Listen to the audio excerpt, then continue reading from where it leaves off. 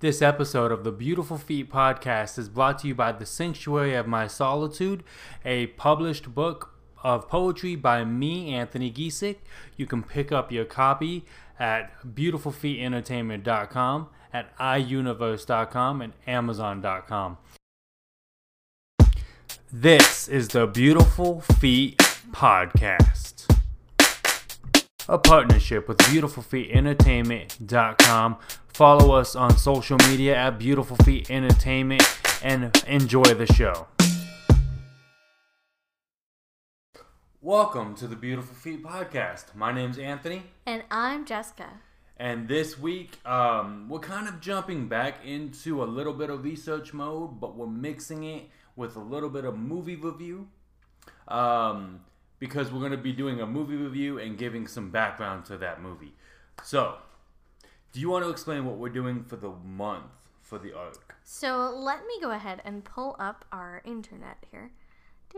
Okay.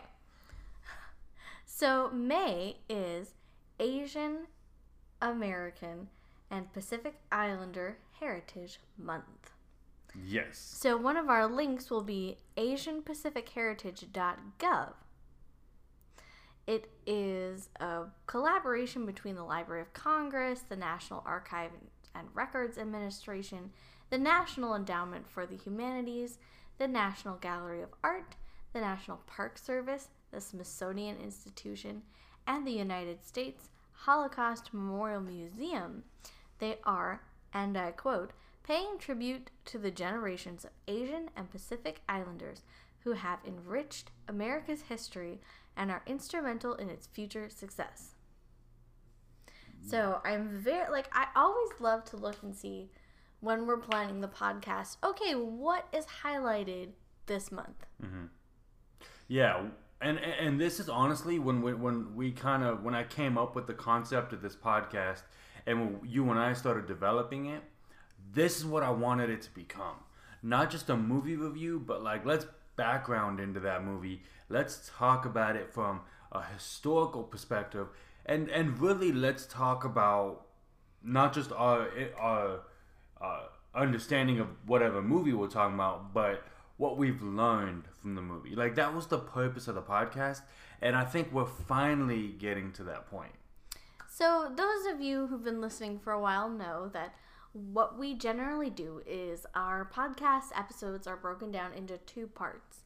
We'll have the movie review or a special guest interview. That's going to be the first portion of the podcast. Yeah, and then the second half is typically a Bible study. So right now we're going over the book of John, and we're going chapter by chapter.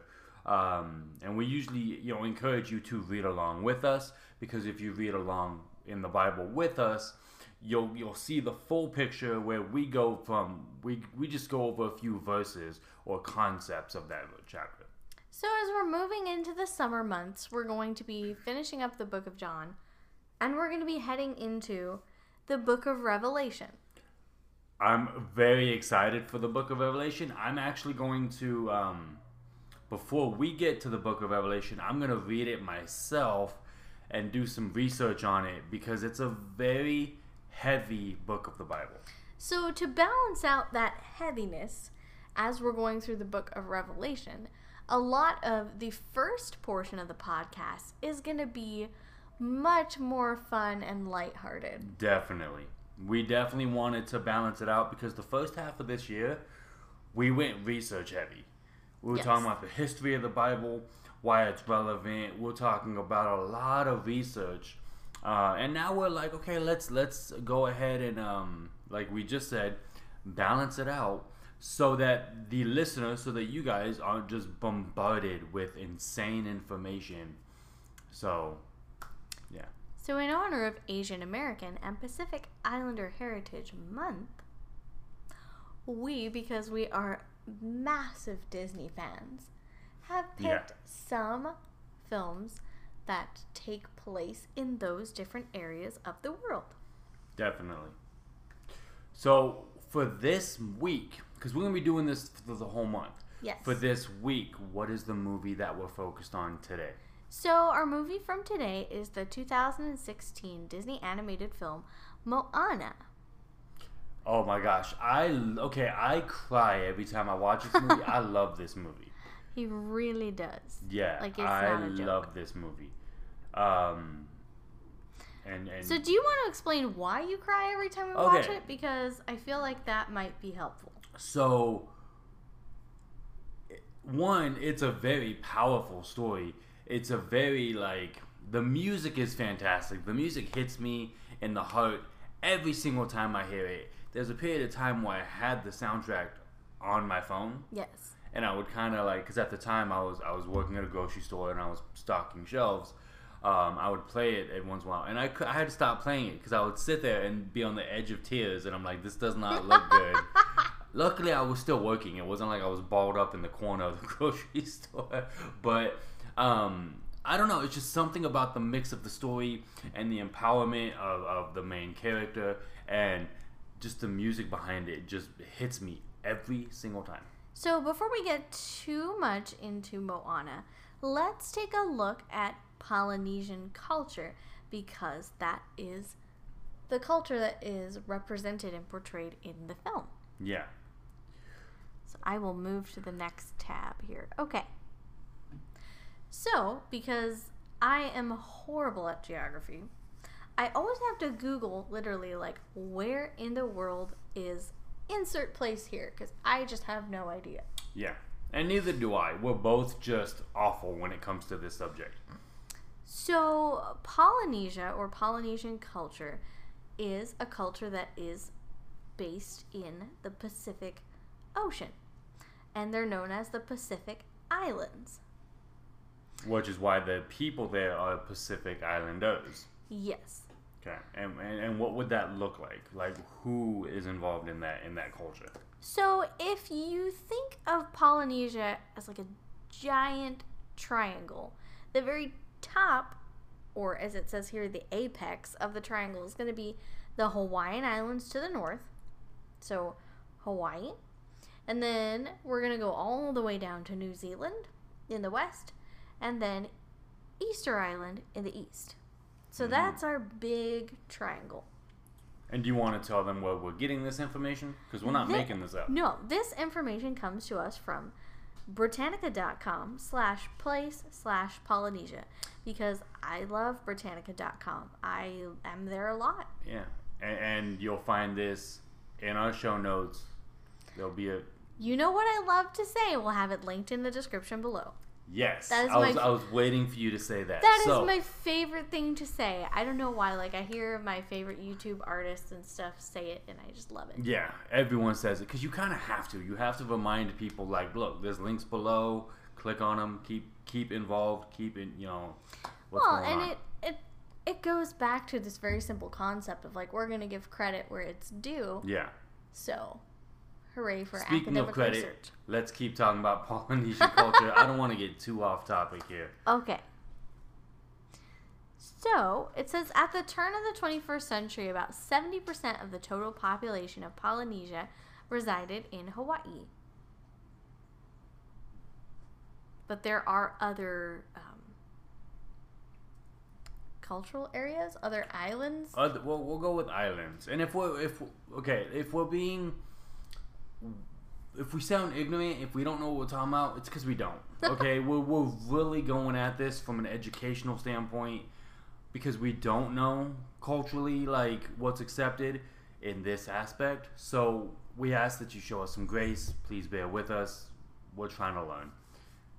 Well, and it could be honestly too just the fact that, like, I've never left the United States before. I've rarely left the state that we live in, let's be honest. I've gone to France. I've been to Canada. That's it. As far as out of the United States. Okay. So, there is a whole list of people groups. The Tuvalu, Tokelau, Wallis, Futuna, Samoa, formerly Western Samoa, American Samoa, Tonga, Niue. I'll go with Niue. Cook Islands, French Polynesia, Tahiti, Society Islands, the Marquesas Islands, the Austral Islands, the Tuamotu Archipelago. Oh my word. Including the Gambier Islands and the Pitcairn Island. That was a lot to say. I have no idea if I've pronounced it properly and appropriately, but I have done my very best. Yeah. So before we kind of move on, what do we know about these cultures? Honestly, I don't know much. I know very, very, very, very, very, very little. So, the Polynesian culture was very influenced by the physical environment around them. Mm-hmm. Well, I mean, think about it. In this perspective, if you are going to be on an island, Yeah. that means that you're probably not going to have a wide variety of trading partners and people that you can interact with on a regular basis. Mm-hmm. So you have to learn to be, for the most part, self-sufficient with the resources that you have available on the island where you live. Yeah. And I feel like Moana does a good job in highlighting that fact. Definitely. There's like opening scenes where you see people harvesting the coconuts, and they talk about how that is like a source of food for them. It's also a source of like fiber materials with which to like weave things and make mats and clothing out of. Yeah, definitely. Well, and what we see in Moana, what we see in the movie, like, we see how they live off of the island, right? They've built civilizations, but they still live. They still fish. They still, like you said, they still harvest. They still do all these things off of the island, and so they have a respect for that island and what the island provides them as far as resources, which we in America, especially where we live, we don't do that. Does that, you know what I mean? Mm-hmm. Like we have a different level of respect for our culture or our environment, but it's usually not because we plant and grow our own crops. We can, but we don't typically. Sorry, I'm just reading through more of this Britannica article. Go ahead. It goes through to talk about the fact that people from Western civilizations had sort of idealized these areas as this is going to be a paradise. Mm-hmm. And that was sort of what they saturated into their fiction from like the 1840s to the 1890s. And then continuing on into more modern times, looking at musicals and films. So, like, bringing it into the 21st century, it talks about how the traditional Polynesian cultures were, in fact, very complex, highly specialized, and adapted to environments that could be quite hostile. Yeah. So, not everything was the paradise that the Europeans imagined it would be. Exactly. And I think that that's something we could see maybe as a flaw in the movie Moana. You know what I mean? Is they still kind of show it as a paradise to some degree. They show some level of hostility with the coconuts, right? Mm-hmm. How they were going bad and things like that. But still, you look at it and you're like, I want a vacation there. Instead of, this is a story about their life and how they interact with culture.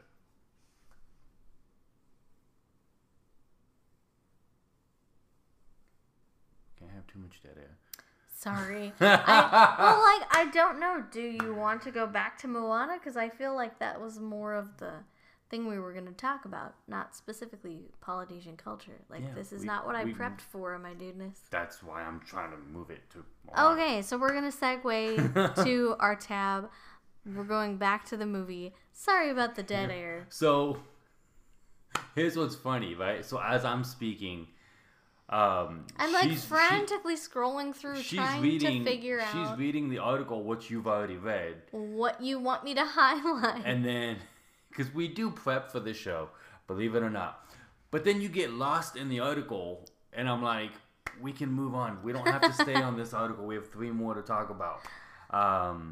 Okay, so we are hop, skipping, and jumping back to 2016. Truth. With Moana premiering. And you and I actually saw Moana on, like, the Thanksgiving holiday. So, this is what, our first Thanksgiving together? It was. It was our first Thanksgiving together. And you were terrified to meet my family. Okay. To be fair, I mean, it's not like I thought your family's going to axe murder me or anything. I wasn't afraid for my life. It's just like, from our backgrounds, my family is very quiet and much smaller than your family is. Definitely. So when I go to Thanksgiving with my family, it's like 8 people, maybe? My parents, maybe my aunt and uncle, and like cousins. So yeah, definitely, like, our normal Thanksgiving is under 10 people. Yeah. Well, because none of your cousins even have kids at this point. So it's not this big... For my family, that's locally anyway. Local, yeah. We're not talking about the big family. We're talking about who's in town. And for your family, you can describe how they descend upon us. So here's what we do. We... typically, my dad has a system with his siblings where one year he'll be the host, the next year we'll go to my aunt's house, the next year we go to, like, used to be my grandma's house, but she's passed. So we bounce every year. It's not just like, hey, here's my father-in-law and his 2 sisters. Yeah, it's upwards. Okay, so we have first of all, that year everyone was going to my dad's house. So we have my dad. He has 3 kids. I almost said 2. Almost left Matthew out. Wow. Sorry, Matthew. So my dad has 3 kids. His wife. So that's 5. And then you go. Then you have, like, my aunt who has 2 kids, and I believe if they're not married, they at least have, like, a guest come with them, or girlfriend or something. So that doubles that. Then you have my other aunt who not only has 2 kids, but they each have a wife and they each have their own kids. So basically what it boils down to, where your family may be 10 people on a really good day, mine is upwards of 30 to 40 people. All in one house, all at the same time. And we all speak at the same time. There's no, hey, I'm speaking, so you need to be quiet. It's all one giant conversation. Long story short, about 3 or 4 hours in, I was shell-shocked. She was comatose in the corner. So we just left and we watched Moana, and we loved it. Which, by the way, that was our plan. Yes. Hey, when it gets overwhelming... We have this movie times already. We knew them. We already planned them out. We're going to go to the movies. And I do love my in-laws very much. Well, at this time, they weren't even in-laws. They were but I don't want people to think that, like, I don't love your family. I do. I love them very much. She's lying. I just get anxious in social situations. No, that's understandable. So, moving forward, we went to the movie. We both loved this movie. Yes? Yes. Okay. I was like, you kind of looked at me like, don't speak for me. I understand. So I grew up in the generation where The Little Mermaid was probably one of the first films that I ever really remember seeing. Yeah. So being able to see Moana and, like, how beautifully the ocean was rendered and all of the wonderful, like, creatures like the little sea turtles and the sandpipers and, of course, you know, Hey Hey and Pua. Yes. Some days I'm like, I feel like Hey Hey right now. I think Pua was my favorite of those two characters. So, how did we think of the movie as far as a depiction of that culture? Let's talk about that real quick because we're going to talk about that next.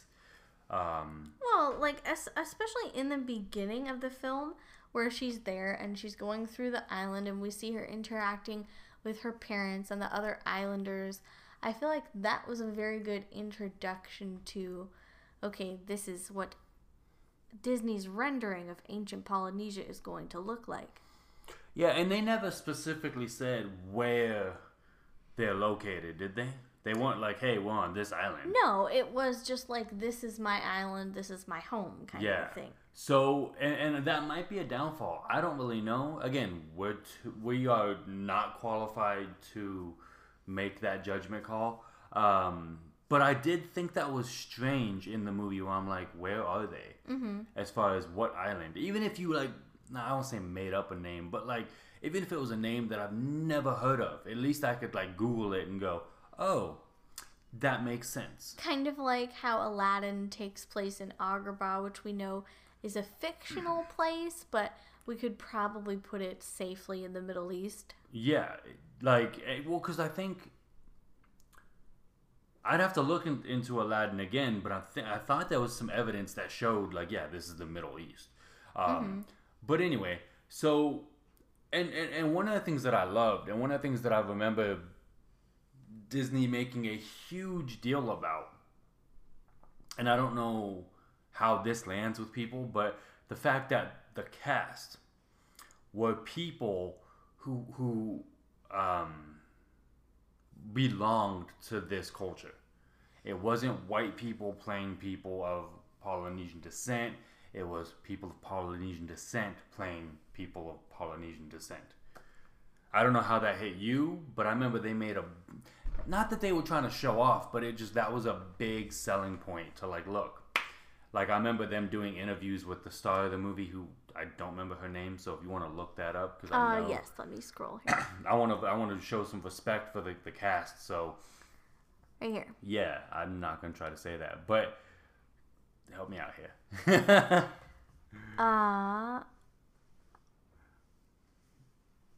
Awali? Yeah. But yeah. We'll figure that out because I know we can figure out how to pronounce her name. But the simple, and I think what was really cool. I wonder if it will say it if we click on it. No, it would just go to her profile. Oh.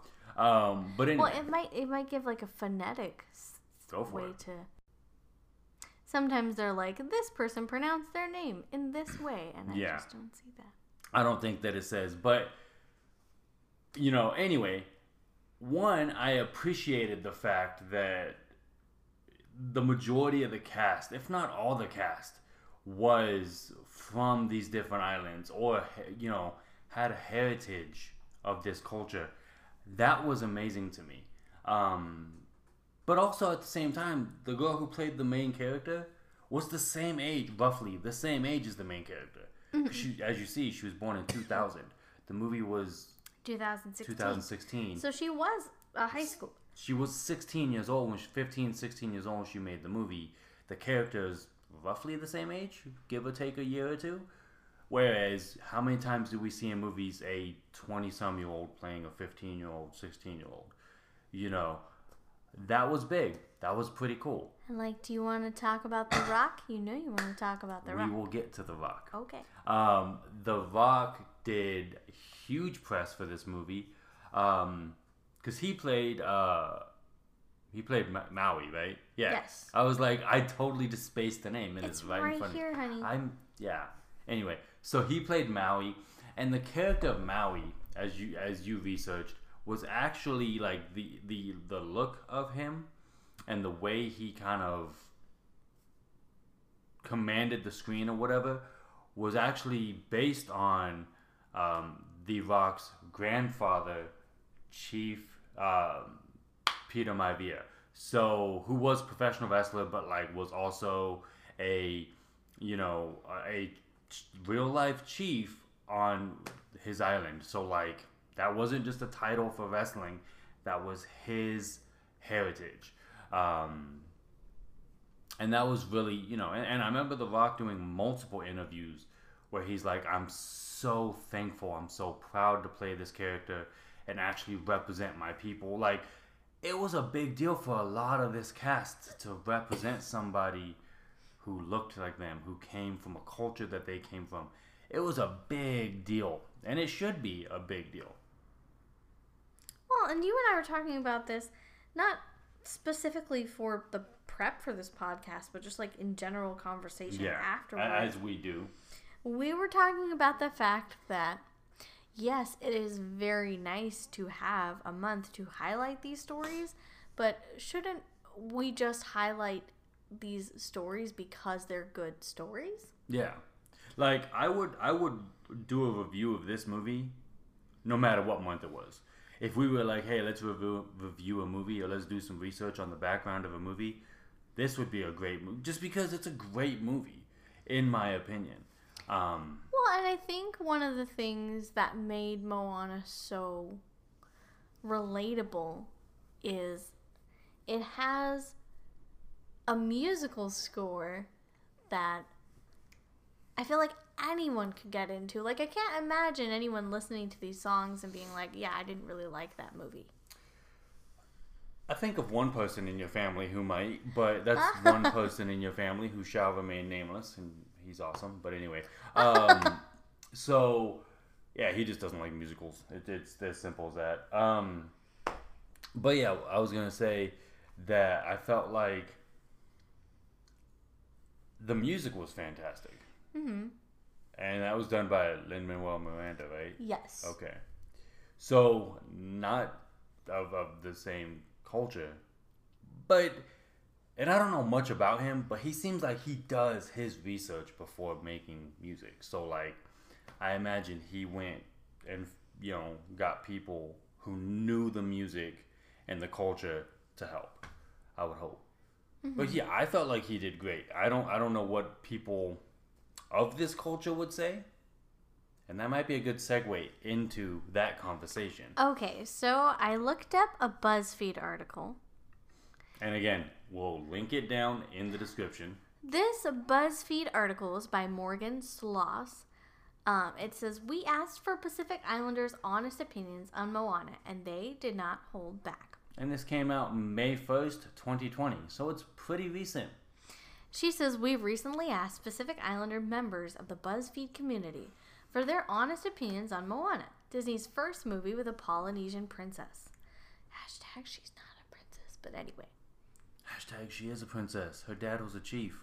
I know, but like, she doesn't want to... She doesn't have the title of princess. She doesn't want to identify as a princess. Well, she's still a princess. Anyway, moving on. We could have that argument later. So here are some of their responses. So many people appreciated the movies showcasing a Pacific culture to the rest of the world. But then it said some people were deeply offended by the portrayal of Grandma Tala.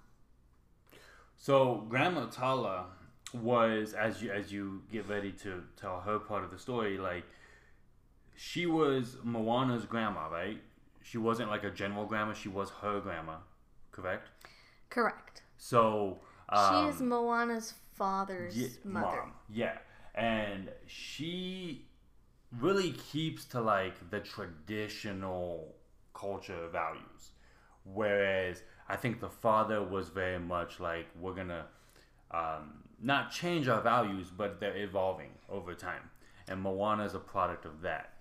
Well, not to blow too much of the movie for you, but Moana realizes that while her father and the rest of the villagers of that generation are very confident in staying on the island, the previous generations had sailed from island to island, and that's why Moana feels drawn to the ocean.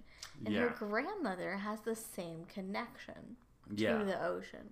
Well, and if we're spoiling the movie for you at this point, 5 years, almost 6 years later, whatever it is, sorry, I guess. But let's read about why people were offended about the grandma. So the quote says that for them to portray Grandma Tala as the crazy lady of the village was so offensive. Why was she crazy? Because she held on to cultural practices and told stories of her own people because she didn't have a knowledge of Western education. And then it just goes on to be like, hey, we don't like Disney. Yeah. So, well, and again, that's a valid argument. You know, and again, that's not something I'm going to catch because this is me as an American looking at another culture going, huh, and just trying to learn about it and just seeing this quote unquote crazy character, and we just saw it as at least I did. I saw it just as humor. See, I felt more like she is maybe slightly eccentric, Yeah. but I feel like across the board, I don't want to say elderly people, but like seniors that we know, they have habits that to us as younger generations might seem a little peculiar. Yep. I mean, we talk about it all the time with our parents and our grandparents. And so I always joke that I was raised by little old ladies, but it it's really not a is joke. true. It's not a joke. There's nothing a joke about it. So a lot of people that I know are in literally like the 50 to 70 plus. Like, I definitely know people in their 90s, like that demographic. Which explains why you go to bed at 9:30. I really do. Like You eat dinner at 4:30 or 5. You go to bed at 9. You wake up at 6 in the morning. Like, you're a rotation. So last night, like we literally stayed up Till midnight? till midnight, and like that was a stretch for me. But anyway, moving back to So Moana. let's go back to the feedback that people are having about this movie in 2020. So some people were praising Moana as the authentic representation of a Polynesian girl. Go ahead and read the... It says the big takeaway was how the film portrayed the importance of family. Oh, here we go. Moana was the model of a real Polly. Thick hair, not really petite, big eyes, and always running around barefoot. Maui, you gotta love his hair. And yes, most Pollys do talk non-verbally, which is what we saw Maui do a lot, by using his eyebrows to answer. That was actually one of my favorite things about Maui was like he spoke, but when he spoke it meant something, or sometimes. But he had his facial features were just more prominent. Mm-hmm. He was very much like it said, you know, he would just, you know, use his eyebrows or use his facial features to express his answer. And we don't have that in Western culture. We talk. Well, not that that's bad or good or whatever, it's just different. A lot of communication really is not always the words that are being said, but your body language and how you're holding yourself, like that across the board, no matter what cultural background you happen to be a part of, is going to be indicative of the message that they're trying to get across. Definitely. So, let's do a few more points. Okay. Do you want this point or keep scrolling? You can do any point you want. I like that point, so let's go ahead and do that one first, and then we'll do a few more after that. So this said, some believe Maui should be depicted as he is in the culture. And so we heard from a BuzzFeed member in Hawaii who was saying that Hawaii was saying that Maui was not a big, grumpy, very large character. In fact, he was quite the opposite. Maui is shown as humble, strong, and noble, like how we in Hawaii say a Hawaiian Superman. I'm hoping that that's more of a pro and not a con, because that sounds good. Well, I mean, we are big fans of the traditional Superman, so. I mean, some of us are. I'm not okay. He's too perfect. But we're not going to get into that discussion right now. That's a whole other podcast. That's a whole nother podcast. Number 5. Some think that Disney is improving in its treatment of various cultures. Notice the word improving. They're not perfect, but they're improving. I would definitely read this. So, my brain just totally left me. Hold on. BuzzFeed? Yes. That word right there? It's in bold, it's red, and I still just just missed it. Spaced out. Okay. Anyway. So here's the review for that. It says, I am half Samoan and I live in America. Moana was a wonderful movie to watch with my Samoan grandparents and aunt, and we all loved it. I think Disney has been getting progressively better at portraying different cultures. Moana includes linguistic elements and utilized actors from the cultures. While Disney may have bitten off more than they could chew, they were more respectful in their approach than they have been in the past, and the username is Just Because I'm Bad. Okay. And this one we already kind of talked about is the belief that Maui was based on The Rock's grandfather. It was the High Chief Peter Maivia. We'd already kind of talked about that. And The Rock actually was the one that kind of started that rumor. I don't want to say it started that rumor, but he was the one that talked about it the most. So I don't feel like we need to jump on that too much. Let's check in and see where we are timestamp-wise, shall we? Yeah, I guess. Okay. So I think it might be time for us to wrap up our portrayal of Moana. But like I said, honestly, let's just do like a brief convo of like final thoughts, I guess. Okay. So I still love the movie. Mm-hmm. I do appreciate their honest feedback because that's something I'm not going to think of, right? Because I come culturally from a different place. I don't understand that culture.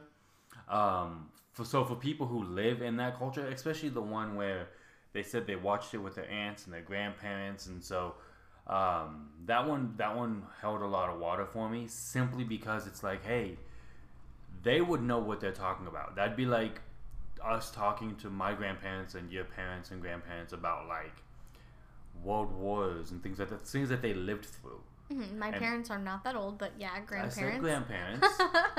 But we can even get your parents' opinion on like the space launch and things like that that they were alive in, where we read it in a book or see a movie about it and we think that that's factual, and they're gonna give another opinion. So I really like that, and I think that sharing that opinion of going, look, Disney's taking steps to fixing some of the issues they've had in the past, that's great. I hope they keep moving forward because we're at a point where they really need to.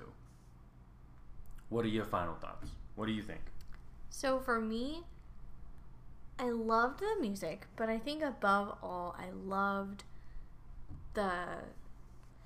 just how much she got to spend near the shoreline, in the ocean, on the coast. Again, because because you love water. Where I do. Like right now, we currently live in a desert environment, and for me, swimming in our swimming pool is literally my favorite thing to do. I cannot wait to get back to a trip to the ocean. I would love to live along the coast somewhere at some point in time. I love the water. I love seeing it. And yeah, so for me, that was really the best part of the film, was just getting that little teeny tiny taste of like, oh, here's some beautiful nature. Yeah. What did you think of their feedback? Oh, I love the feedback. I think it's a wonderful dialogue to have, not only within the BuzzFeed community, but just within the community at large, again. Mm-hmm. So that way, as we're thinking, for people who are going to be making films or producing other stories and things like that, to just be aware of this feedback and try to incorporate that into future projects. Definitely. So yeah, we're going to go ahead and take a quick break.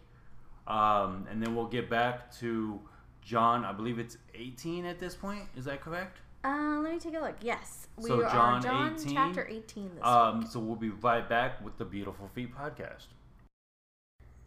Inspired by hip-hop and the faith culture, The Sanctuary in My Solitude, The Thoughts, Feelings, and Life Lessons of an Imperfect Christian by Anthony Giesick is BeautifulFeetEntertainment.com's work in print. It is a book of poetry, and it's available through iUniverse.com, Amazon.com, BeautifulFeetEntertainment.com, and the links are also available in our social media and podcast.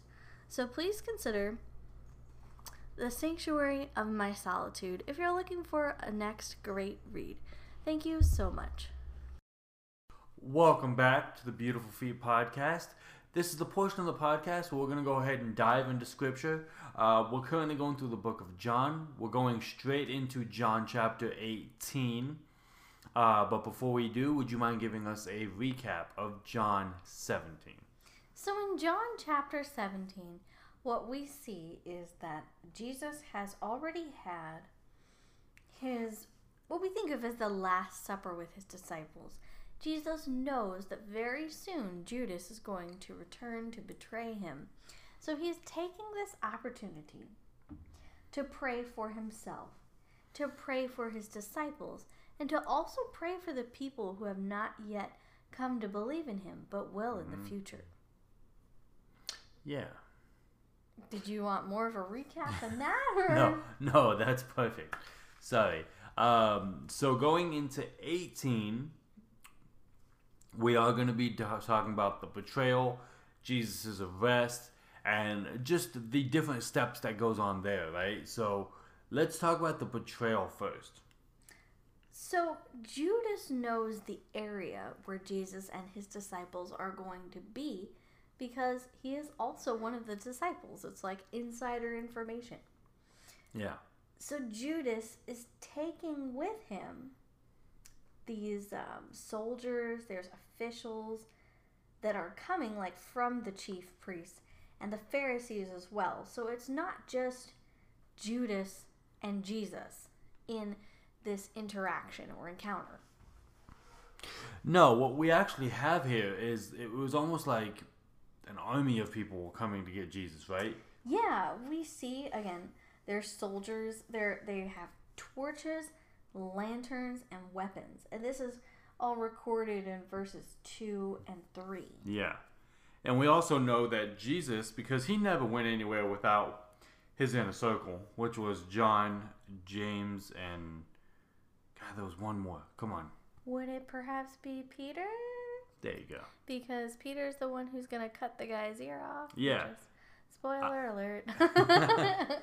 Peter's got anger management issues. Yes. So, I mean, he might. But yeah, so Jesus had his inner circle, which was these 3 guys who really went everywhere with him. And so they're with him. You got Judas with his small army, Jesus with his 3 men, and they kind of have this face-off of like, and I love this interaction where they're basically like, you know, I'm like, of course you'd love the fight scene. There wasn't even a fight scene, but I love the part where Jesus is like, hey, who are you looking for? And they're like, oh, we're looking for Jesus of Nazareth. Jesus is like, hey, that's me. Like, he's not hiding. He's literally saying, I'm him. And they do this, 3 times? At least twice. Yeah, because I see 1, 2, 3. So I see 3 times that they have this interaction. I don't know why they took so long to understand that was Jesus. Like, do we have any why that would be? See, I don't know if they're like trying to give him a chance to be like, hey, you got the wrong guy, because I would think that, okay, with the exception of the soldiers, like they might not know who Jesus is, but definitely like Judas and the officials from the chief priest and the Pharisees, like they are going to know. They are definitely going to know who Jesus is by this point in time, with the amount of times that he has been like previously around them, seeing them. Yeah, like interacting with this circle of people. He spoke to them directly and was like, you're whitewashed tombs. Like, you're not living the way God wants you to live. Yeah, you're going to remember that face. So obviously, Peter is upset during this interaction. And well, they go to arrest Jesus, and Peter basically throws out his sword and starts attacking and actually cuts off the ear of a servant of one of the men. One of the high priests. One of the high priests. Thank you. That's in verse 10, I think. Yeah, because his name was Malchus. Or Malchus, I think is how you say it. Yeah, Malchus. Now, Jesus' response is in 11. Now, if people were trying to arrest me and one of my inner circle members went to my defense and cut a dude's ear off, I don't know what my reaction would be because I don't have that kind of inner circle. But Jesus says this, verse 11, "Put your sword into your sheath. Shall I not drink the cup that the Father has given me?" So Jesus is looking at it going, this is what the Father wants, is me to go with these men and face the consequence of what I'm about to face. In one of the other Gospels, Jesus actually heals the ear of the man who got his ear cut off. So Jesus is showing grace in a time where, I'm going to be honest, I don't think most of us would. Oh, definitely not. I don't feel like if anyone is going to come at you in any sort of an accusatory way, whether it's a defamation of character or like in this particular situation, it's an actual arrest, you're not going to be kind to your would-be captors. Mm-hmm. Well, and not only that, he turned around and rebukes. He doesn't do it here, but he rebukes Peter for what he did. He's like, I don't remember the exact words, but he basically was like, look, that's not what we're going to do. Like, he sets the example of, like, in the times of chaos, I'm going to bring peace. So we see that the group moves away from this garden setting because Jesus is taken, they take him to Caiaphas' father-in-law. Caiaphas was the father-in-law of Caiaphas, it says, was the high priest that year.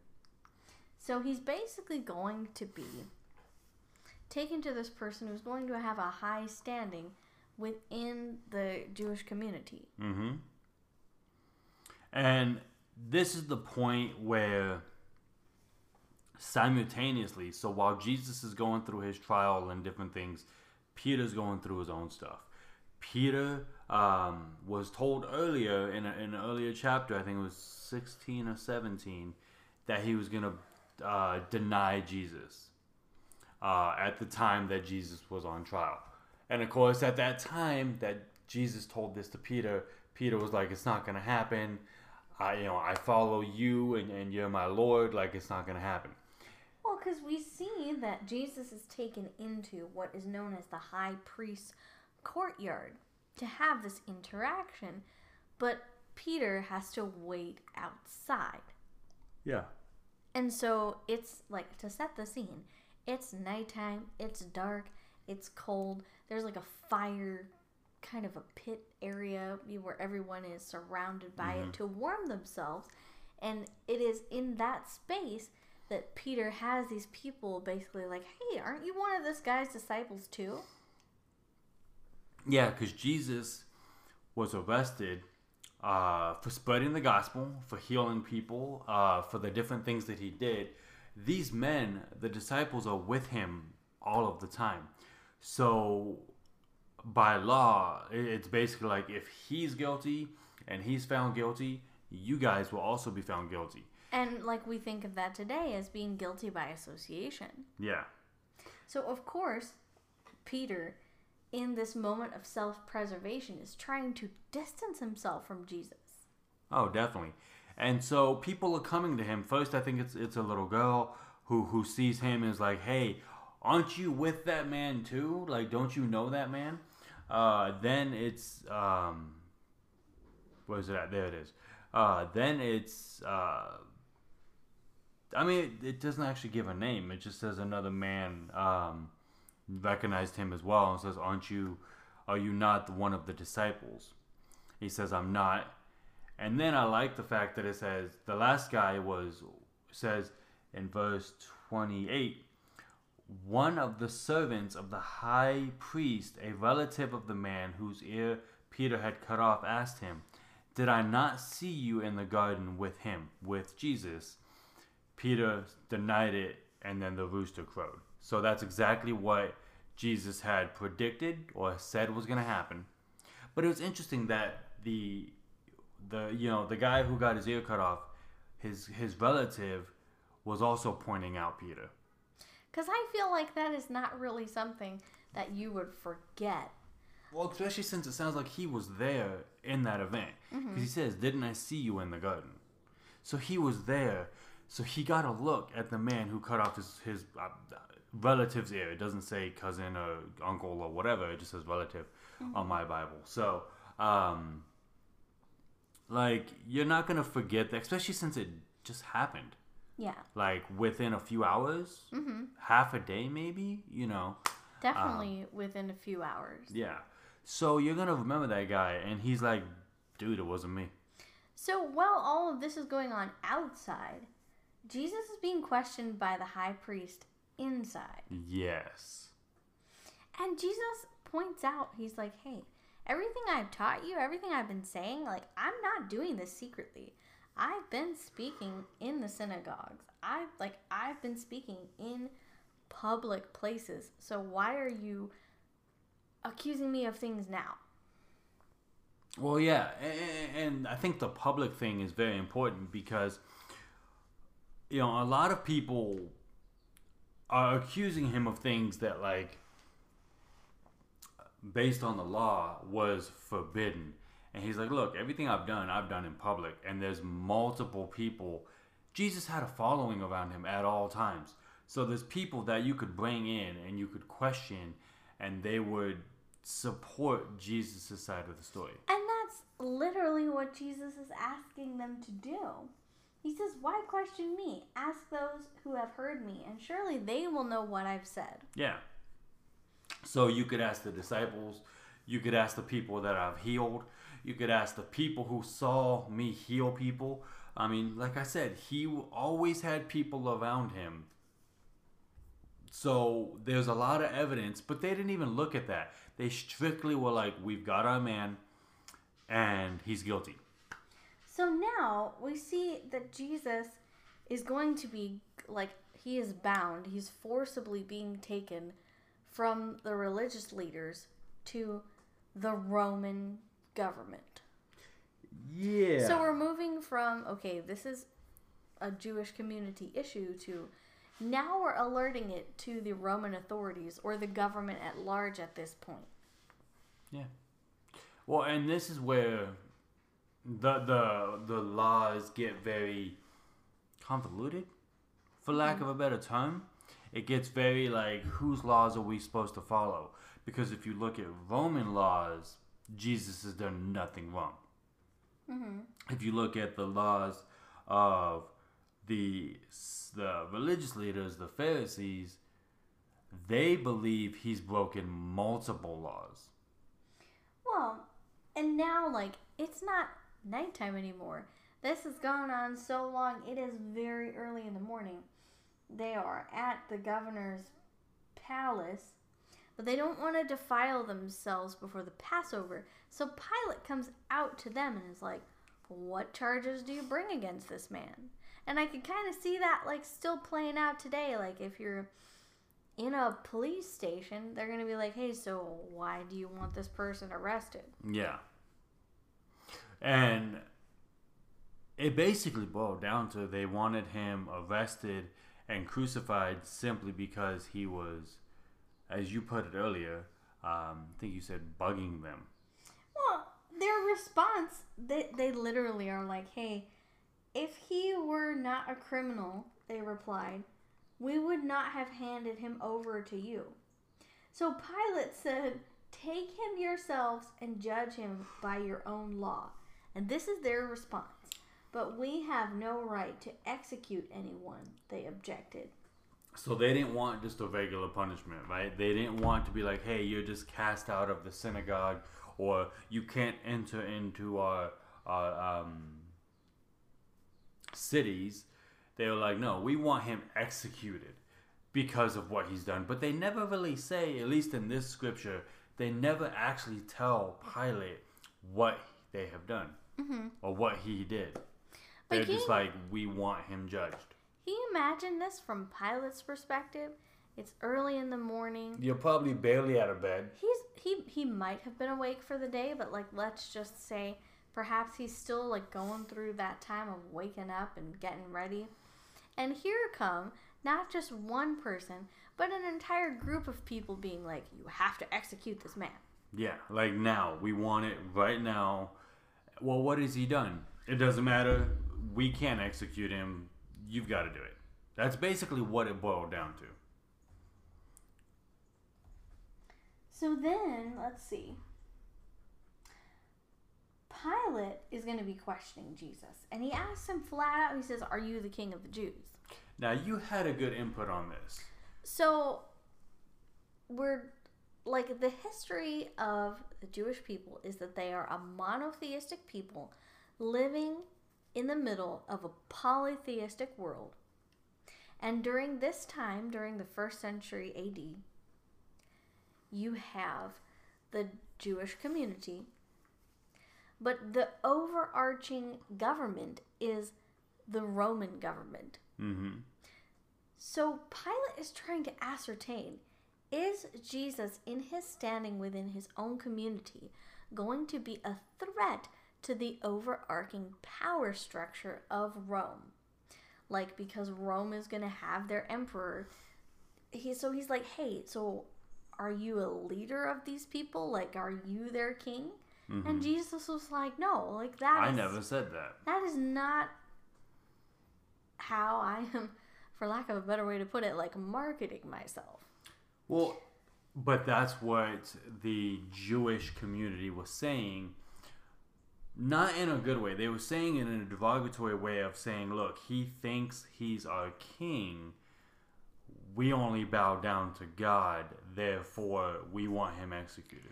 Well, it's, again, putting Jesus and God on the same level. Because Jesus talked about his kingdom, there were people, even among his own followers, were like, oh, he might want to actually have an earthly kingdom. Whereas he's like, no, like, you're misunderstanding me. My kingdom's not of this world. It's in heaven. Yeah. Is that cat in the laundry bag? Yeah. I'll go get her out. I think she's stuck. Well, and yes, so Jesus does have a kingdom that he's forming and creating as our cat jumps out of a laundry basket. But... Because normally, like, when I'm doing the laundry, I tip the basket over and they kind of play in it like a little tunnel. But then, you know, when it's not laundry time, the laundry basket stands up straight. But it's a cylindrical fabric thing. So the cats, they'll go onto the dresser and jump into it. But then they don't have enough momentum to be able to jump out of it. So sometimes we have to rescue them. Anyway... Yeah, no. Back to this very serious discussion of Jesus and the Roman government. Yeah. So, basically, after the conversation that Pilate has with Jesus, Pilate comes back to the religious leaders and is like, hey, I see nothing wrong. I see him guilty of no crime. If you want to discipline him, execute him, whatever... That's on your hands, and he literally washes his hands of the situation. Pilate says, I find no basis for a charge against him, but it is your custom for me to release to you one prisoner at the time of Passover. Do you want me to release the king of the Jews? And they shouted back, no, not him, give us Barabbas. So, and Barabbas was like... a hardened criminal. Like, if I understand correctly, if I remember, he's actually a career criminal. Like, he wasn't just a petty, stole something and that was all he did. Well, because, again, the practice of crucifixion is for the worst of the worst. Yeah, this is not just like, okay, you have a minor offense. This is, you have done something egregious, so let's make an example of you so other people will not want to perpetrate the same crime that you have committed. And that's why they performed the crucifixion publicly, and they hung you in a place where new people coming to Jerusalem will see you, so that they're like, I don't want that to happen to me. But we will talk more about the crucifixion for next week. Yes. Do you want to go ahead and plug our socials? Before we jump into socials, is there anything from this chapter that we could learn from our personal lives? I want to say just to act with integrity when perhaps your character might be on the line. Yes. Because there are people that were accusing Jesus of things, and he didn't lash out at them. He may have been like what we like to call sassy pants Jesus a little bit, but like he could have harmed the people who were trying to arrest him, well, and then we see like he intervenes on the behalf of the gentleman who was injured. Yeah, and he even, like we discussed, looks at Peter and was like, no, that's not how we're going to act. And I think looking at the story of Peter, right, looking at the story of Peter denying Jesus, there's going to be times in our lives where as Christian, people are going to accuse us of a bad behavior, right? And they're going to be like, well, I thought you were a Christian. How could you do A, B, or C? And we really have to just bite the bullet. And I think Peter did not bite the bullet. He kind of, okay, I'm not associated with Jesus. I don't even know what you're talking about. But the truth be told, he was a believer. He was a follower. And if you're a follower of Jesus, there's going to be times where people question you. And you've got to kind of take that stand. And sometimes that's going to have consequences to it. So that's kind of our big takeaway for that. We do appreciate everybody listening and everybody sharing and subscribing. Please continue to do that. Don't forget the links down below about, you know, all the things we talked about with Moana and the different Asian American and Pacific Islander Heritage Month. Yes, absolutely. Feel free to contact us at beautifulfeetentertainment.com, as well as Instagram and Twitter, Beautiful Feet Entertainment on both of those. You'll be able to find it. Yeah, it's been, you know, I'm excited to kind of put John to a close and jump into the book after that, which will be Revelation, but we still have a few more chapters in John. Yes. I think it's 4, if I remember correctly. But yeah, would you mind praying for us and we'll close out from there? Father God, we thank you so much for this opportunity that we've had to learn from your word today. And just as we're following the message of Jesus and the story of the cross, as we get into the crucifixion for next week, just help us to be reverent and ever mindful of his sacrifice on the cross for us. And we know that that was born out of the great love that God and Jesus have for us as humanity, so that we can be reconciled back to the Father through that sacrifice. We thank you for the creation of the world as this wonderful place that you've given to us to live. We thank you for the diversity in the plants and the animals and in the people who occupy the earth. And like, this is just our home, and we're all here together as a part of God's beautiful creation. So just allow us, as we go throughout the rest of this year, to be mindful of the people that someone at our church always likes to say that they are image bearers. And that refers to the fact that when God was creating humanity, he said, let us make them in our image. So that we carry a small picture of what God looks like as being people, and help us to be mindful of that when there are times when there might be disputes among us that need resolution. God, we thank you for the people who are listening to our podcast and who have joined us along with reading the book of John together, that we can continue this journey as we move to the book of Revelation later on in the summer in just a few weeks here. We know that you have created a way, even in the midst of the pandemic, for us to still feel like we're a part of the community of Christ, to know that we are a part of the church and that we as Christians are the church for one another. So allow us to continue to embody that as we're producing these podcasts and as we're having people on for interviews like we will later on in the month. That would just be a wonderful way so that we can have blessings for ourselves as well as for our listeners. We ask that you would keep them safe wherever they may be. We ask that you would bring them health and happiness, and most importantly, that we would be able to just learn and grow together in our faith. It's in Jesus' precious name that we pray. Amen. Amen. Thank you guys so much for listening. Please continue to like, comment, subscribe. Hit us up, beautifulfeetentertainment.com.